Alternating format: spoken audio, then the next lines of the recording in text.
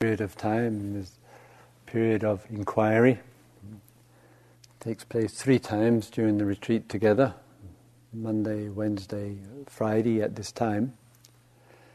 The inquiry time is a period for expression and exploration of any area of interest, concern, priority for you about anything whatsoever. With inquiry time, there's the cushion, or you can sit on the edge of things, metaphorically and actually. Here with the microphone, and anyone who wishes may wish to come up and touch upon anything. That may include, of course, anything which was said in the introductory talk yesterday evening, or instructions and talks today, any of the practices or experiences, any areas of interest for you in the Dharma and the drama of life. The intention with the inquiry period is that it is a real contribution towards insight and understanding for all of us without any exception. Sometimes in the inquiry it might last a couple of minutes, 5 minutes, 10 minutes, 20 minutes, half hour, sometimes gone for an hour or more. The escape clause is the word thank you. At any time the person or myself can say thank you, and this is the indication that it is complete. It may be that you have some questions you wish to ask me. Very, very welcome. I probably won't answer them, but you're welcome to ask. And I might do. Or I might return the question back without you realizing it. And some dialogue gets underway. It requires from all of us the fullness of listening. Because we as a species, my goodness, we have to learn to listen to each other and listen to life. We are more dead than we realize. In the act of listening, there is the listening to 2 people who are speaking. Total listening is simultaneous listening inwardly to your responses as you listen. Hopefully with interest. Hopefully some empathy. Hopefully feels valuable and important. There's no guarantee of anything in life, including that, of course. So you may listen and you might find it tedious. Notice it. You might find it more boring than all your television programs. Notice it. You might feel agitated, it's theoretical, it's too emotional, it's too this, too that, not enough this, not enough that. Notice your response. That's all. Total listening, outer listening and inner listening. Yeah. Sometimes a good person's voice who's sitting here is the voice for lots of us in the room. It's our voice up here. We'll see. So this is the inquiry time, a contribution, hopefully, no guarantee, for some insight and understanding for each and every one of us. Sitting beside me is our guardian angel, Ruby. There, many years she's been guardian angel. And I also have here what's called an iRiver, sort of iPod, but this is an iRiver for stream enterers. No,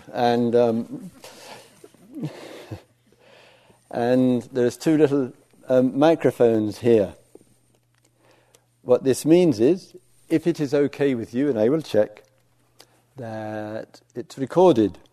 However, if it is recorded, it then will enter into the public domain, meaning it could go anywhere. It could go on the net. Even worse, your mother could hear it. Even worse, your therapist. Oh, you are the therapist, sorry. If you don't want it to be recorded, absolutely fine, we're into emptiness. So I just won't press the record button. So I'll check with you when you, if any of you do come up. So this is a period for inquiry. Anyone who wishes to come, any area that you wish to explore or touch upon, you're very, very welcome. The microphone is here, and or if it's more comfortable for you, just bring the cushion here and sit on the edge. Yes, anyone, anytime. Oh yes, please, yes, come.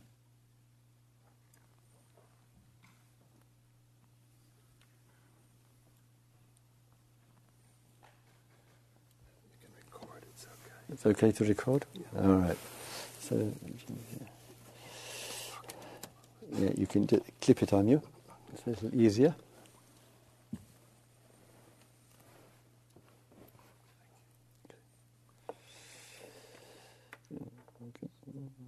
Sit any position you like. All right. Yes. It's down, the button. Good?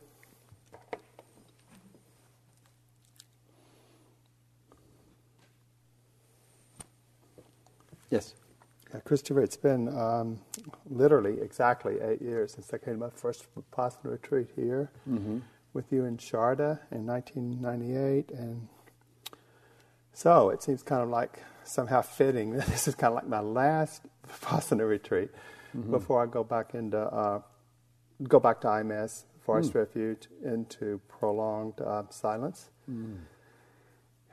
Your question, or your statement last night, which, as Sylvia pointed out, begged the question that the wise do not abide in mindfulness. Well, of course, obviously, what is it that the wise do abide in? I've, as you know, so much of the early part of my years in learning and, as a beginner with Vipassana and traveling around here and there in yonder to try to find my way in a spiritual practice has had to do with disentangling myself from my life, my past, and being open for something else. And it's come down rather dramatically in my mind in the last year to like, hey, there's samsara here and there's nirvana there. And in my mind, I think I have kind of flashes of intuitive awareness of nibbana. I don't. That's all I know to say. I'm not claiming anything here. No. But it's just really clear to me what the issues are in samsara. We'd like to give some of the good people here unfamiliar with some of the concepts there would help. If you give in English a definition or an explanation for you of the word samsara. How would you describe? Samsara is a circular round of existence that we go through when with birth. We proceed from birth to aging, disease, old age, and death. And as I understand it, historically, that can be understood either one of two ways. I mean, literally, like there's something that doesn't really die when you die. There can be reincarnation. Some people see it as that. Some people see it as the consciousness somehow transmitting somehow. Can I put it into more relative context here? And it is, as you point out, one way of describing it. But the literal meaning, rather than the traditional interpretation, is wandering on from one thing to another. And as human beings, we find ourselves pushed and pulled around by the forces of life and existence, landing on this, landing on something else, landing on this. Birth and death, coming and going, rising and falling, pushed from one thing to another. And this becomes, in a way, the story of our existence, which is there. And there's something unsatisfactory about the way our life is pushed and pulled around by our inner life and by the outer life. And are we so helplessly stuck like this? Or is there a way of looking at all of this, which we don't feel trapped in it all, in these forces and circumstances of life, and can go more deeply into it rather than living like waves on the ocean here? Just say a little bit. You said your current intention is to go to IMS, the lovely centre on the East Coast. They have this long-term retreat centre, the Forest Refuge that you referred to. Is this for a few days or weeks or months? What's your intention here? Well, given that plans, obviously I can only plan up to a certain extent, but I would not be doing this if I didn't. I would not be giving up a place in San Francisco again. I would not be going through all the upheaval of, giving away stuff, putting my stuff in storage, if I did not intend to do it. To be in silence somewhere between 8 and 10 months out of the year for the next 4 to 6 years. That's kind of like the criteria that I brought to bear on myself. Sorry. To be impressive here. To be in silence for 8 to 10 months a year for the next 4 to 6 years. Right. Strong motivation. Because. If there's anything I think I know, and here again, I'm not claiming any great wisdom, but it's just that I know the thing about going into retreat and coming out. I never come out of retreats well. However, I've done the retreat when I'm in them. I come out and literally samsara makes me miserable. Now I can get accommodated to that. All right. But there is nothing in my life that samsara's been good to me in a lot of ways. I've been extraordinarily blessed. All right. There are experiences I've had in life that I wouldn't trade for anything. No. All right. I also have the opportunity to move beyond it by way of practicing. I really feel like freedom is possible in this very lifetime, as been said, and that's what I want. All right, good spirit. All right, nice to hear, and the commitment as well. So sometimes we look at our life. It can seem a little bit, dualistic. For some, the dualism would show itself wandering or going into retreat and going out back into the so-called world, going into retreat, going into the so-called world, and therefore wandering back and forth. It can be a samsara of itself. Yes. There. All things have to be attended to. To come back to the original point that you referred to, in the closing sentence of yesterday evening's talk, and I didn't take it any further, I said something like, mindfulness is not the place of abiding of the wise. Okay. Even though much of the rest of the talk was speaking about the value of mindfulness. I am a teacher of mindfulness. My daughter can't believe it. Nor can others. But however. So there's mindfulness. In the closing question, since that's part of the motivation that brought you here, what was it that moved you here? Why did that last sentence, which was rather an unfinished statement, what was it that touched you about it? Well, it really made me happy because it just rang so true. Say some more. Mindfulness, you can be mindfulness and get into all kinds of craziness. Yes. And you can know you're getting into it, and still there's something about it that lets you know you want it. Mm-hmm. And okay, I'll deal with the craziness later. There might be a price to pay, but I will deal with it. All right.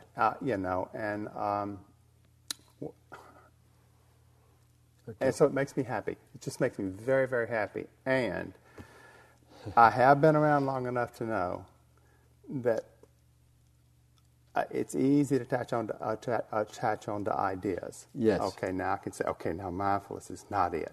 Mm-hmm. And I can start looking at what is it. All right. And I can come up with an idea and a conception, and boy, I've got my life plan from here into Nibbana, All right, slowly here. As you point out, we can be sometimes mindful It may not be especially deep. It may not be supported with wisdom. We think we're mindfully or consciously starting something or beginning something, whatever it might be, and the outcome of it is totally opposite of what we thought. Mindfulness, we thought, mindful of this, I'll start this, I'll do this, but we can't perceive where it will lead. Is the function of mindfulness to reveal to us what we are mindful of, where it will take us to? Is the function of mindfulness? What's the function of the mindfulness? Well, it's to keep us in that place where we can cut through and see things as they really are. All right. Present, now. Yes. But as we all know from our immediate experience, that none of us, and I have not met anybody, can put hand on heart and say, I am mindful all the time. Nobody. I've never met a person on this planet who could. Why is that? Why can't we be really mindful in every moment from wake up to sleep and even with our dreams as they're happening? Well, I mean, I see it as pure habit, karma, deeply embedded karma, which responds to stimuli and acts out of conditioning. Would someone, this is mildly hypothetical, but it's important, say has no karma? That means karma in Dharma language is the unsatisfactory influences of the past on the present. This is karma. The unsatisfactory influences that shape our lives and our present moment, our present situation, with all the movement and intentions that can go with it. Would we be, when we're not under the influence of unsatisfactory influences and patterns and tendencies, would we still be able to be mindful all the time, in every moment? It's kind of like, is that a trick question? Not a trick question, I promise, honestly. It's an honest question. Would you say for yourself, in your experience, you said 8 years of we've known each other, and with other teachers, you've been to India, etc., that when you're not feeling the influence, habit, or pattern, or tendency, or whatever it might be, from the impacting on the present moment and affecting it, would you say when you're not in the influence of it, therefore the result of this is being mindful in each moment? Well, I mean, I have to first say it's absolutely inconceivable. As far as I know, there's never been one human being on the face of the planet that didn't have karma. Now, secondly, if that should exist, yes. I mean, how can I use that as a model? Because that's hardly my experience. Right. Okay. It will never be my experience. I wasn't being incredibly ambitious. I was just saying, it's an important point because it's here, because I want to answer the question, or we answer it. At times, we can say, right now in the moment, I don't feel a weight of my past on me. Right. I don't feel unhealthy patterns. I don't feel trapped in my behavior, my obsessiveness, my addictiveness, my issues, my problems, my story. It doesn't weigh upon me. I feel light. I feel spacious. I feel comfortable with the moment. I feel content with myself. So I haven't got this karma, waiting on me. Right. I feel calm and comfortable at peace. I don't feel this weight from the past called karma there. In such moments, for a few minutes, hours, days, whatever, in such moments, can one put one's hand on one's heart without the weight of karma and say, I am mindful in every moment? I cannot. No, exactly. Neither can I. I've never met anybody. What does it say about mindfulness? It's conditioned. It's a Exactly. factor. Lovely. It comes about with the conditions. The conditions of energy is one. The conditions of interest, as I mentioned yesterday evening. Sometimes the conditions of intention, receptivity, being in touch with ourselves. Whoa, the list starts to grow a little bit. Little change in the conditions and the old mindfulness level goes up and it goes down and it comes out, etc. Right. Without any weight of karma pressing on me there. So when I say mindfulness is not the abiding place of the wise, what's your response?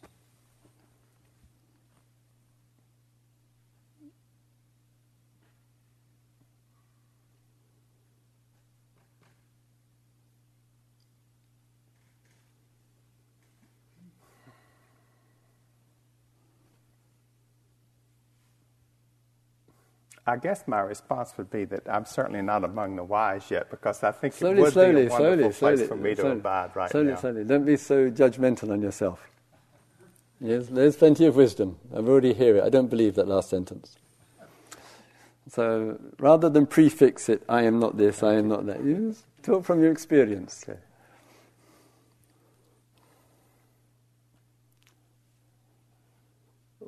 There's no statement of the wise which says, the wise abide in mindfulness. Well, the word abide would tend to indicate, doesn't it, that all of that's that it's okay to stay there. Yes. Just that. Not only, I mean, yes, maybe you'll always be mindful, but that suggests just mindfulness is sufficient. All right. But mindfulness is dependent on all the conditions, as you pointed out, and therefore is easily changeable. Right. Sometimes we're very mindful, sometimes less mindful, sometimes extraordinarily unmindful. The conditions have changed and affected the mindfulness. From your wisdom, how do you respond to this? The conditions affect the quality of mindfulness, the presence of mindfulness. I am very grateful to know that, and I'll give myself some credit for having learned that. Mm-hmm. And I see right now, this particular moment in my life, is having done a whole lot of heavy lifting to get myself in a position where I can create the conditions for just that. All right. Okay. So the generating of the conditions in life make a contribution to mindfulness. The conditions change. We can't necessarily have all the conditions where we want. We're human. If mindfulness is dependent on so many conditions, and they're valuable ones and important ones, and the wise recognize this, what is the abiding place of the wise? They can't rely. Who would want to abide and have as the abiding place mindfulness when it is so dependent on so many conditions and it suddenly goes? Who would want to make mindfulness the end result when it's so vulnerable to change? When not one human being is able to sustain it morning, noon and night. Not a soul has done it. Nobody. Recognizing that with wisdom, while appreciating the value of mindfulness, what is the abiding place of the wise?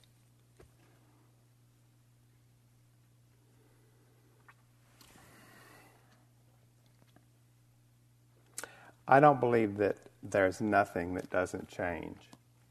Slowly. Is this wisdom or a view? I like to think it's wisdom. It's not.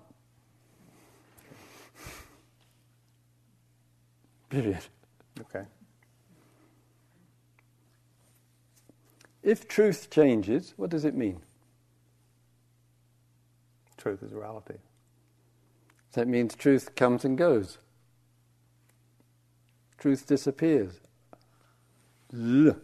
Well, my question is there really a truth that doesn't change? Yes. And that's what I was trying to say, I guess, maybe. That's what was in my mind. All right. The truth doesn't change. Capital T, truth. Truth. Whatever that is. All right. That's easy to, these things. I hope you're following in and hanging in with this, not an easy area. Life brings about conditions, little repetition. Right. We generate together, as a community together, conditions.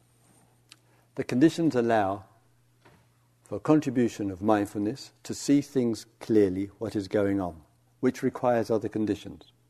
To repeat, energy, interest, focus, practice, methods, techniques, silence, people being together, sharing something important together. All conditions make it possible. Every one of them requires the other for it to happen. If one of the conditions in here changes, everything changes. Somebody got up right now and started singing, shouting and dancing, hitting the gong. Whoa. Retreat form is just collapsed. Silence is gone. Chaos has taken over. Why not? However, conditions change, everything changes. So we put the conditions together. We share, we support each other with our conditions. Helps to generate mindfulness, which is a condition for other things, and it is conditioned by other things. What is the abiding place of the wise?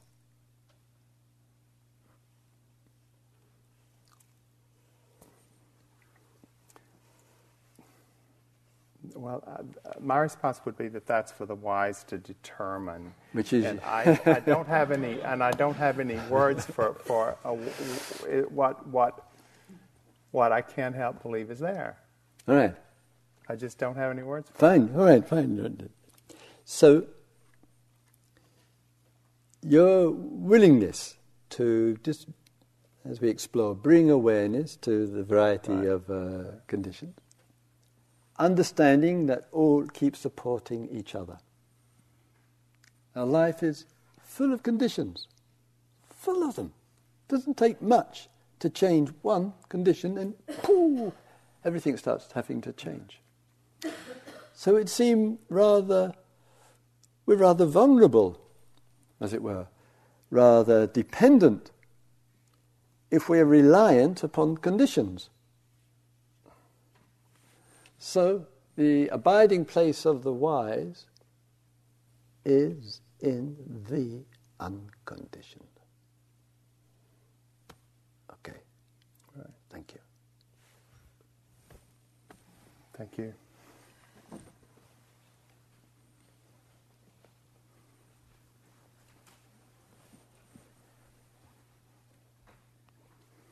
Couple of quiet minutes.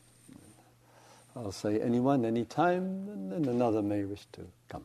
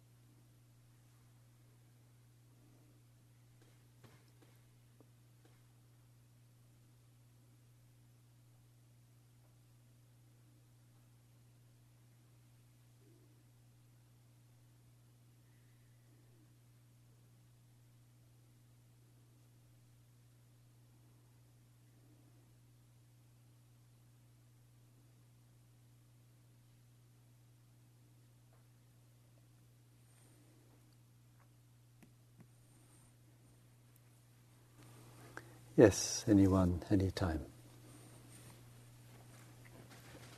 Yes, come.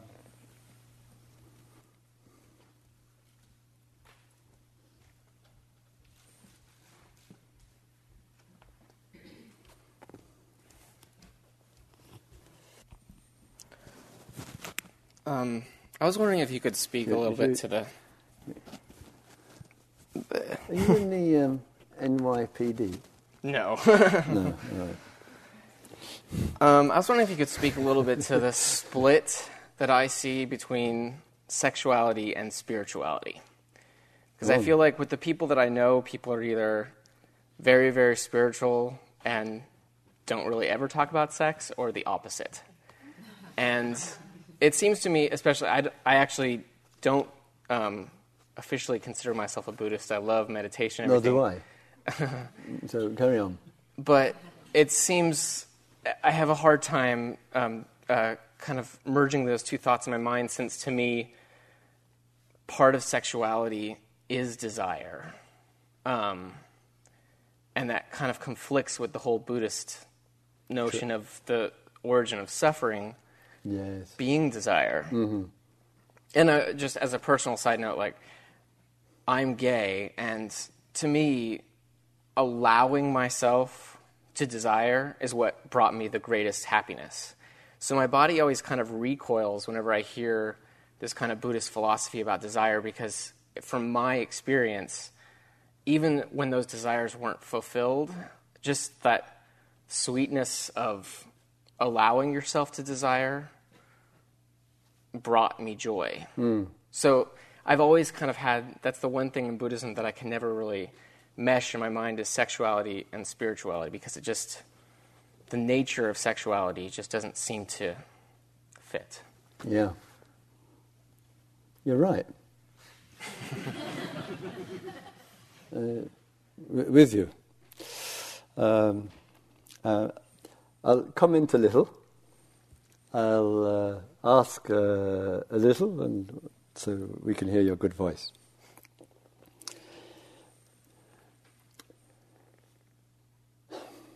It's a long theme, this one. Secular culture and religious culture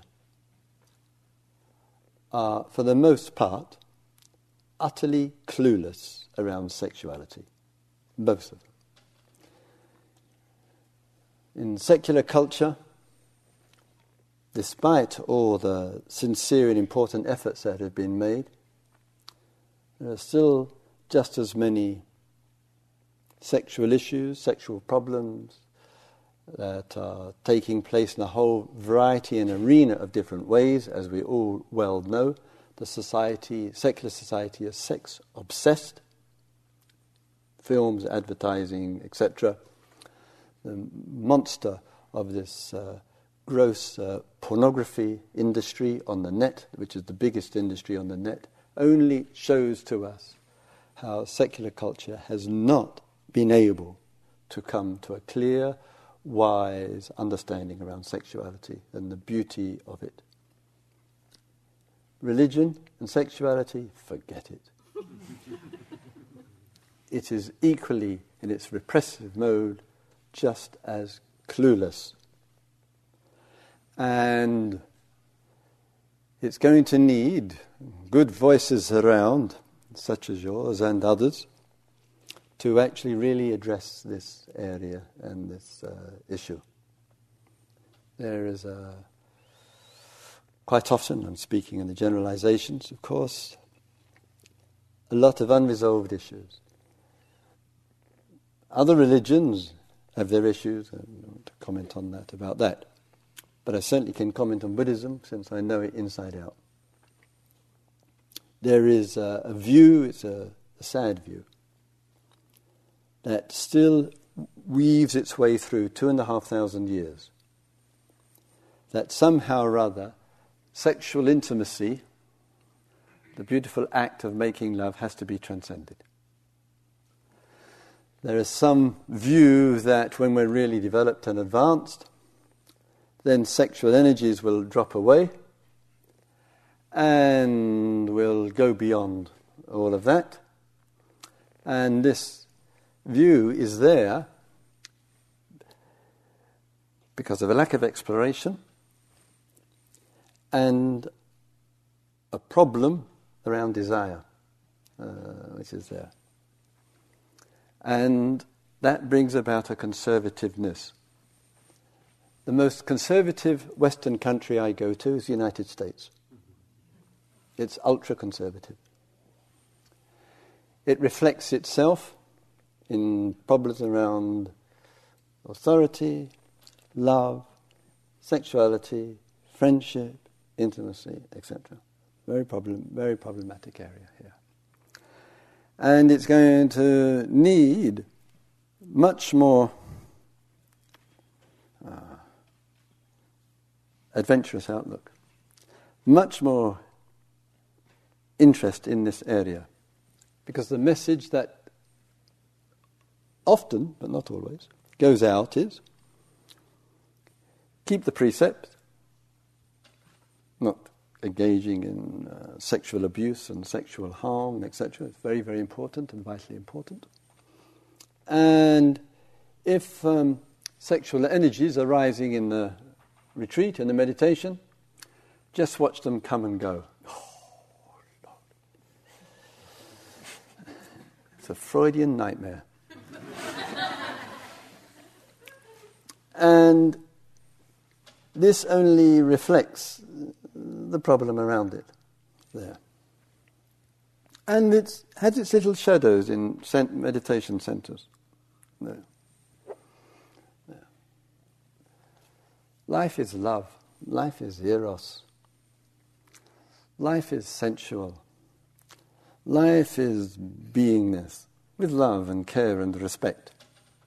Take a small thing. My dear partner and I, we spend 24/7 together. We go to other retreat centres 24/7 together.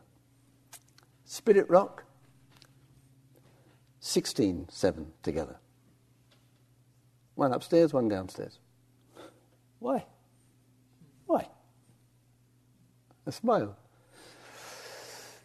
When we were on the Yatra in France, 200 of us, taking a shower was not easy. A little bamboo hut, maybe waist high. We're going with the buckets, not me, I'm English, we don't bother to shower. We go in, men, women, and they're hanging out together, having a shower at the Buddha Field Festival, all Dharma Wallahs. And people are just having showers together next door to each other. It's going to be a long time before this happens at Spirit Rock. Something in the culture here, and the Anglo-English world is... But the Buddha Field is in England, which is rather miraculous about the showers. There's something in the culture, in the religious culture, which is afraid of sexuality, views it with a certain extra seriousness, regards it as a problem, different, an issue than other ones. It's a part of the fabric of life. So, let me ask a little bit. I mean, I could go on for hours on this theme, believe me. In terms of love and desire, because I think this is where the problem actually lies, and where there's terrible confusion in religion, and Buddhism is riddled with confusion. What's the difference between love, which moves towards, and desire, which moves towards? How would you give any difference between the two? I would say that desire, there's a grasping element to it that doesn't recognize the interconnectedness of the two things. All right. That you desire to make yourself better, but there's a hierarchy to what you desire that you're not actually connected. Whereas right, love, sweet. it's more the same. We go one beautiful here, right on spot here. So the force of desire carries with it the self, the ego, as you point out, takes upon itself a position, I want. Desire, I want. And that wanting, that's the force of desire, this is what the Buddha is talking about, has as its impact on another human being which is out of connection, or can be out of connection, with where they are. So the force of desire carries in it a blind spot. I want. And therefore there is a miss or disconnection. In its most aggressive form, power and control, it's called rape. It's called sexual assault. It's called coercion. It's called manipulation. So in that form, in those forms, various intensities of it, there is some kind of desire which has the blind spot for the person that one's engaging with. Or another. Say a little bit about love. Well, that's a little bit more difficult. From your experience. There's a sense of interconnectedness that you're not desiring the other person to simply better yourself. Mm-hmm. One's not desiring the other person to better oneself. One's not desiring the other person to get what one wants because one will feel good about it, called right. having sex, called making love, or whatever. From your experience or awareness, how clear is the distinction between the two for you? Can the two get mixed up together? Two questions. How clear is the distinction between the act of movement with love, the distinction between that and desire, in the way that the Buddha and you are describing, and can love and desire get mixed in together? Question 2.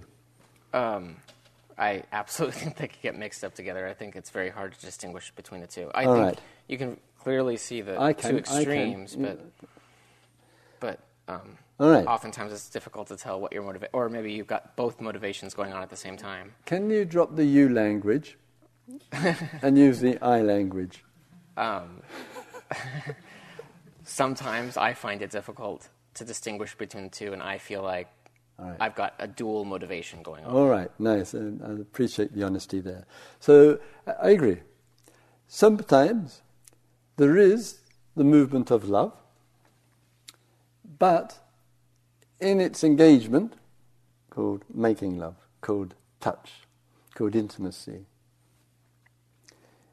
it can carry with it desire as the blind spot, which is, as a blind spot, unaware, unmindful, unaware of the impact that the desire is having on the one that one is making love to.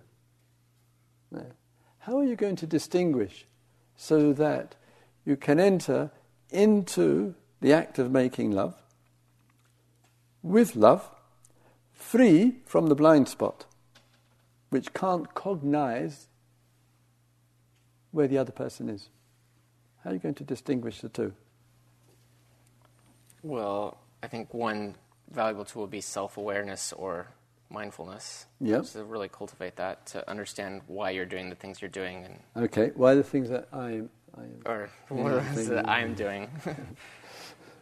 All right. Are we just going to rely on our mindfulness and knowing ourselves as the clarity which will ensure our intentions have a pure-heartedness with love, with the intimacy? Are we going just to rely on that? Are you going to rely on that? I don't know. I don't know what else there is to do other than There's to really... plenty. What are you going to ask the person? Yeah. You say, if I just rely on myself, it's a beautiful and important. But there is another person involved. You're not making love to yourself. You've got somebody in front of you. What are you going to ask this person? What are you going to check with this person, with your love?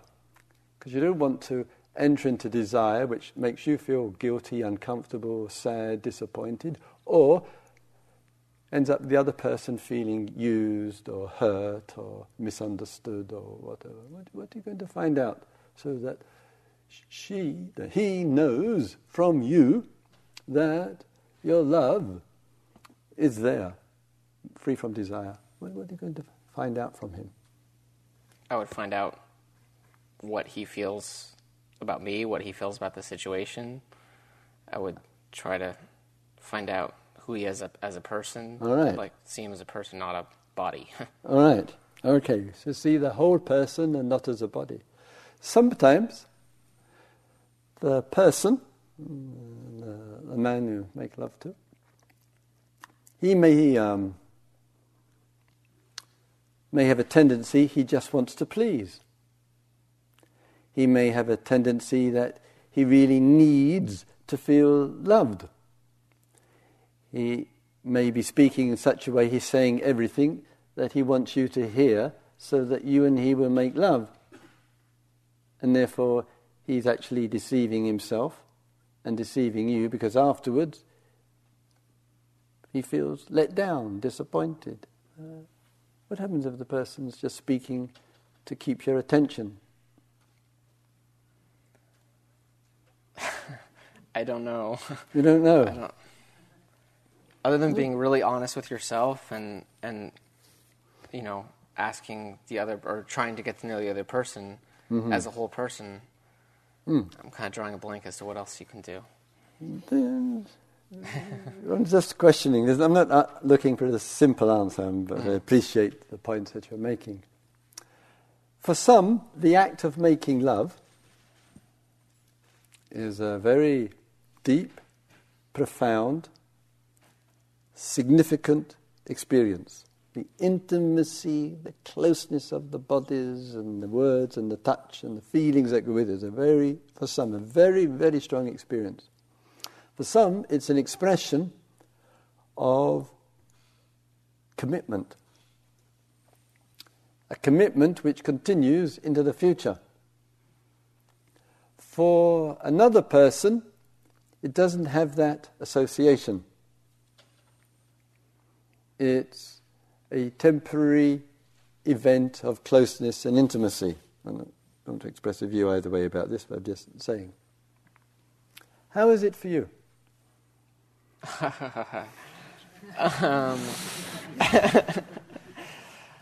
I'd like to say it's always an expression of divine love going into the future, but probably a mixture of both. How will you make that clear so that for the other person, it might be, as I say, an expression of your commitment to him, and he may not realize you're not thinking along those lines? I would just be honest. How would you express your honesty?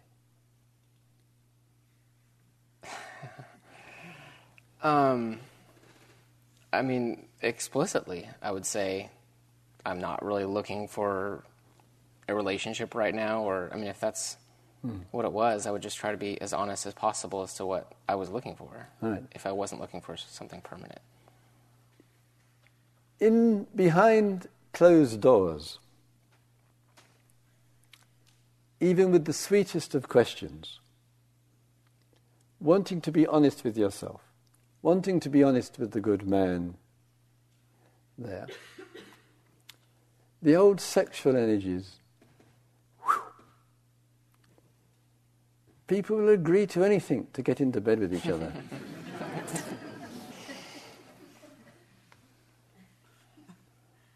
Is the best time to ask these questions late at night? Probably not. Probably not.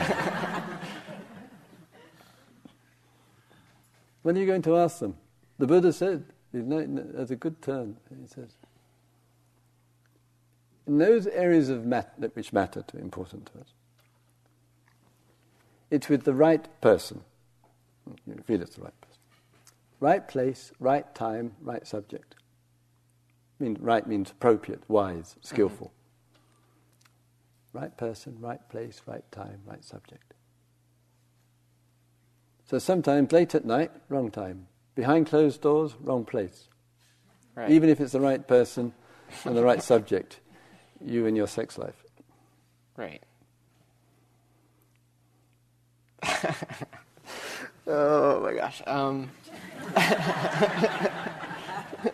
only asked the question. It's a dead easy job. Well, I mean, I guess I just try to be as aware as I can as early as possible. Like, I All wouldn't right. lead Nice. someone on all the way up to that point and then say, oh, by the way. Exactly. Oh, nice. Slowly, some good insights. To be as clear and aware as earlier on, so that you don't lead someone on to a position where it ends up painful and distressing for you, for him, or for both. That's honesty. Mm-hmm. That's being very, very clear with oneself. That's being a truly good friend Mm-hmm. to another. And it gives an opportunity then for a deepening of friendship, so that friendship does abide deeply. Can the sexual experience be a substitute for something else? Yes. Tell us.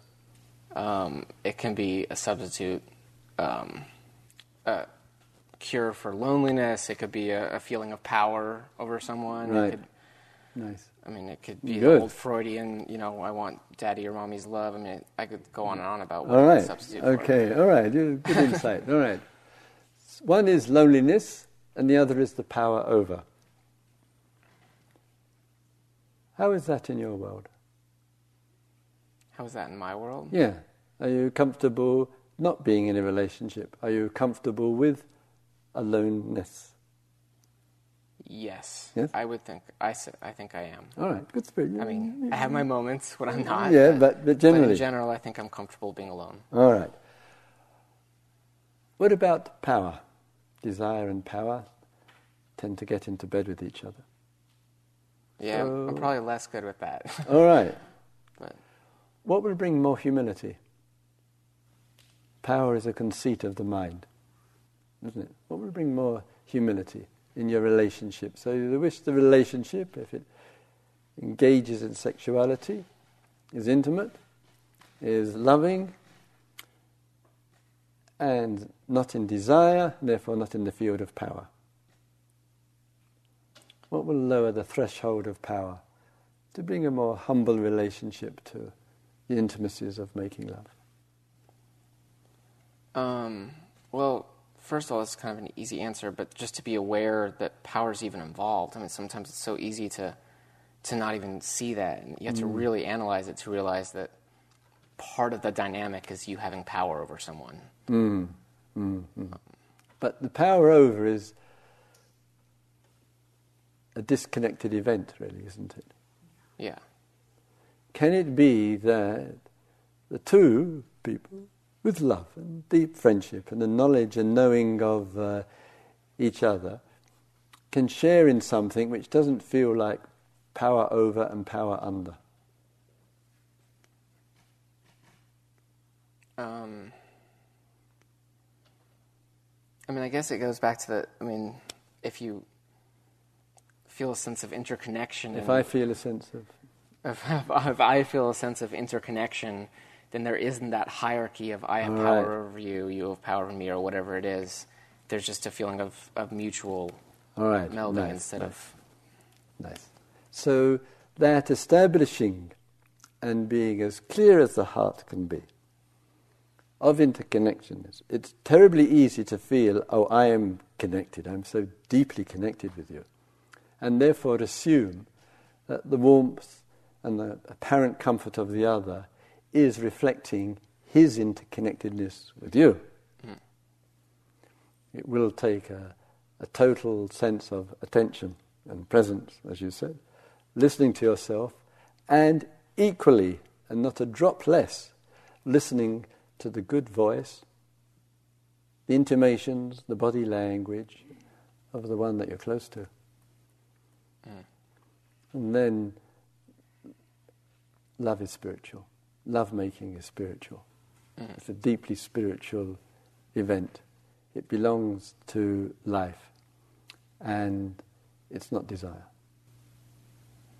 The Buddhist world has yet to learn this. Okay. Okay, Thank nice you. to talk with you. Thank you.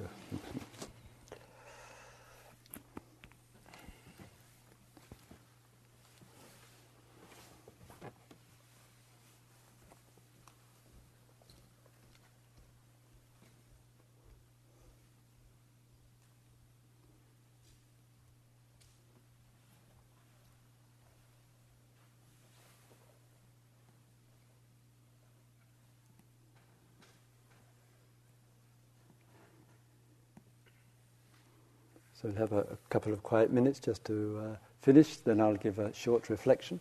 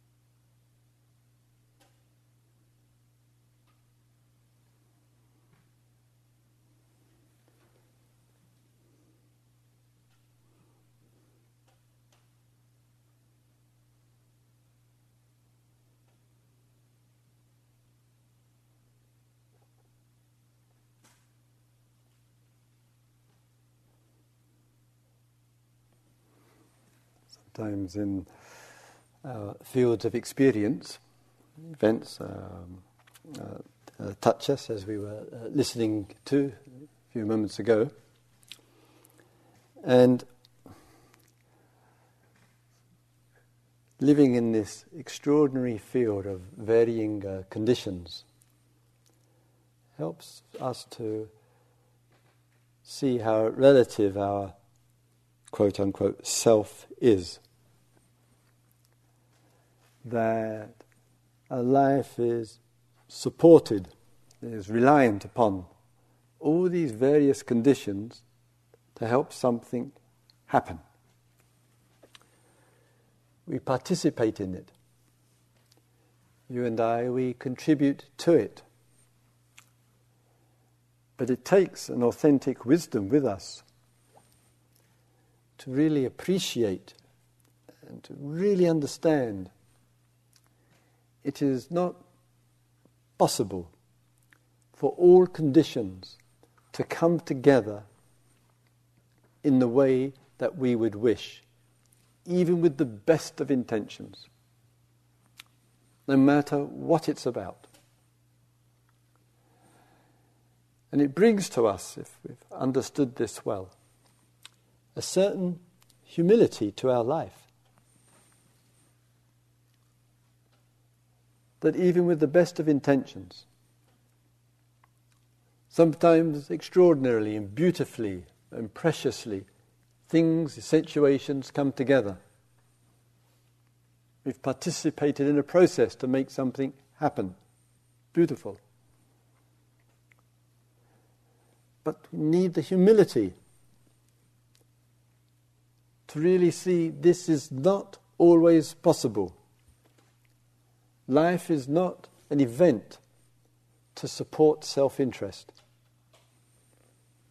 It is not an event to support the interests of the I and the me and the my. If we can understand this well, we live close to the conditions. We are part of the conditions. We belong to them. They enter into our life, they affect our life, they make our life. And we engage in them. But let not any of them be our resting place. Let's not depend on any of them. Yesterday evening, Sylvia quoted this great discourse of the Buddha, 4 applications of mindfulness.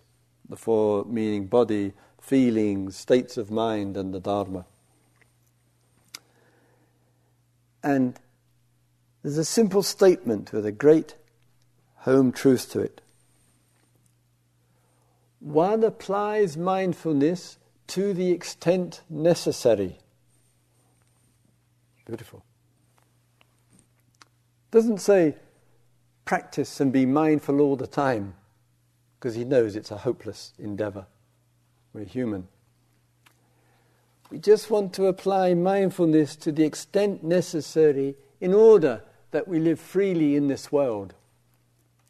And to live freely in this world is not to be a prisoner to any of the conditions, even though you and I, we live so close to them. We love mindfulness. We explore it. We love the capacity to concentrate and focus in a single-pointed way. We engage in it, but not to cling to. Just seeing it's one of the valuable conditions of life, of human life. Just to the extent necessary.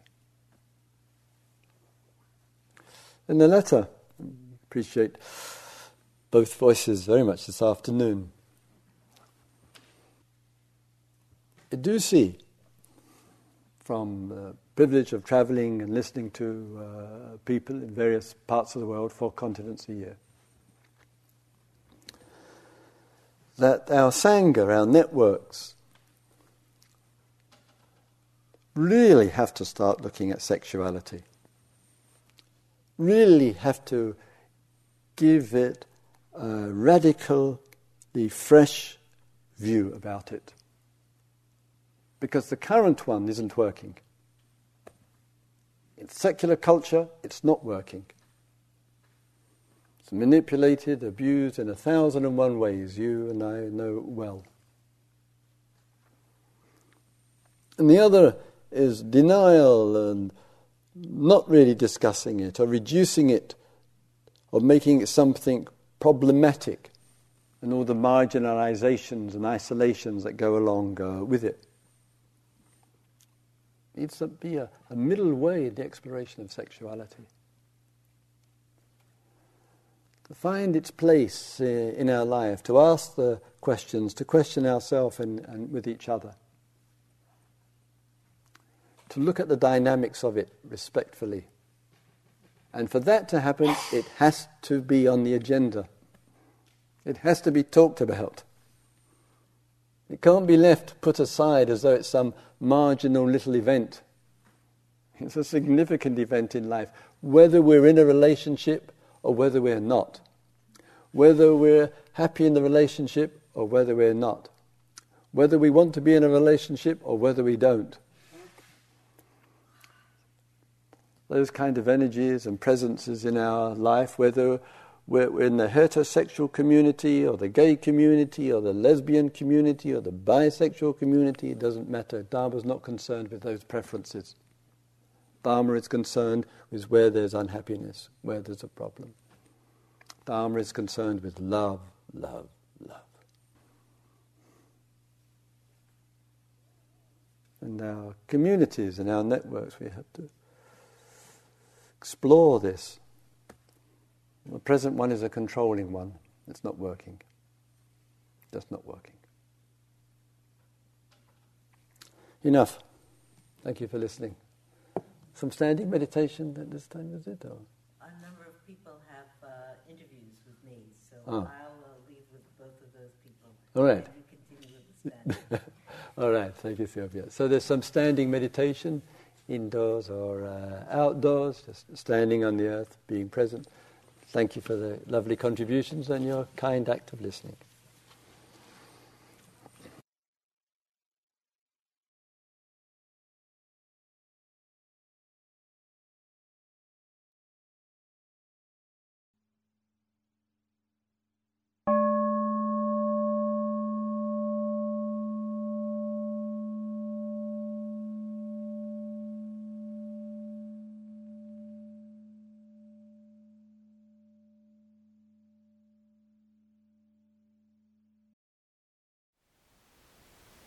Thank you for listening. To learn how you can support the teachers and Dharma Seed, please visit dharmaseed.org/donate.